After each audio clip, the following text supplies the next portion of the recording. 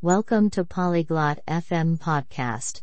Today, Aurelia and Joaquin talk about a very important topic, our health. They talk about why exercise and rest are good for our minds and bodies. Let's listen to their interesting conversation now. Hallo, Joaquin. Wie geht es dir? Hello, Joaquin. How are you? Hallo, Aurelia. Mir geht es gut. Und dir? Hello, Aurelia. I am good. And you? Mir geht es auch gut. Treibst du Sport? I am good too. Do you exercise?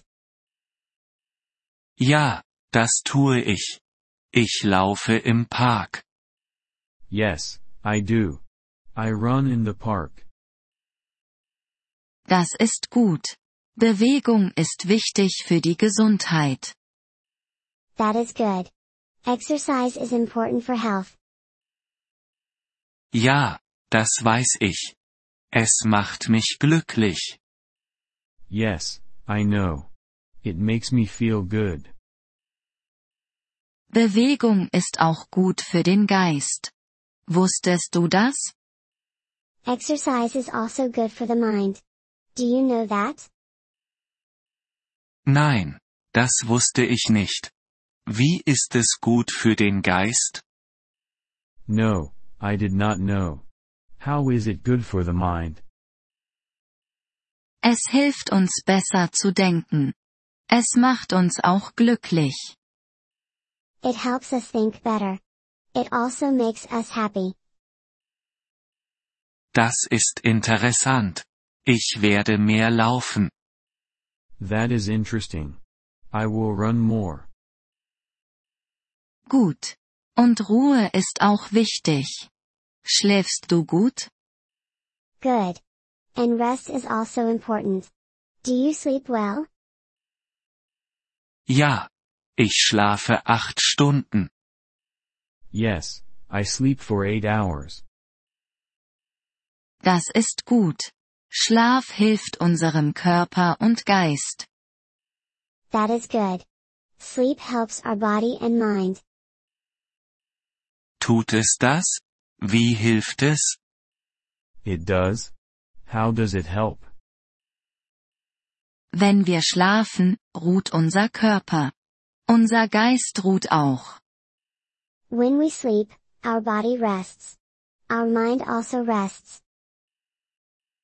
Ich verstehe. Also ist Schlaf auch wichtig. I see. So, sleep is important too. Ja, das ist es. Bewegung und Schlaf sind beide gut für unsere Gesundheit. Yes, it is. Exercise and sleep are both good for our health. Ich verstehe. Ich werde auf meine Gesundheit achten. I understand. I will take care of my health. Das ist gut, Joaquin.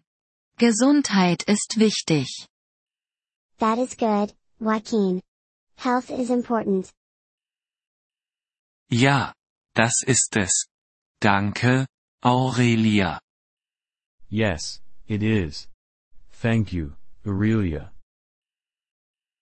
Gern geschehen, Joaquin. Pass auf dich auf. You are welcome, Joaquin. Take care. Vielen Dank, dass Sie diese Episode des Polyglot FM Podcasts angehört haben. Wir schätzen Ihre Unterstützung sehr. Wenn Sie das Transkript einsehen oder Grammatikerklärungen erhalten möchten, besuchen Sie bitte unsere Webseite unter polyglot.fm. Wir hoffen, Sie in zukünftigen Episoden wieder begrüßen zu dürfen. Bis dahin, viel Freude beim Sprachenlernen.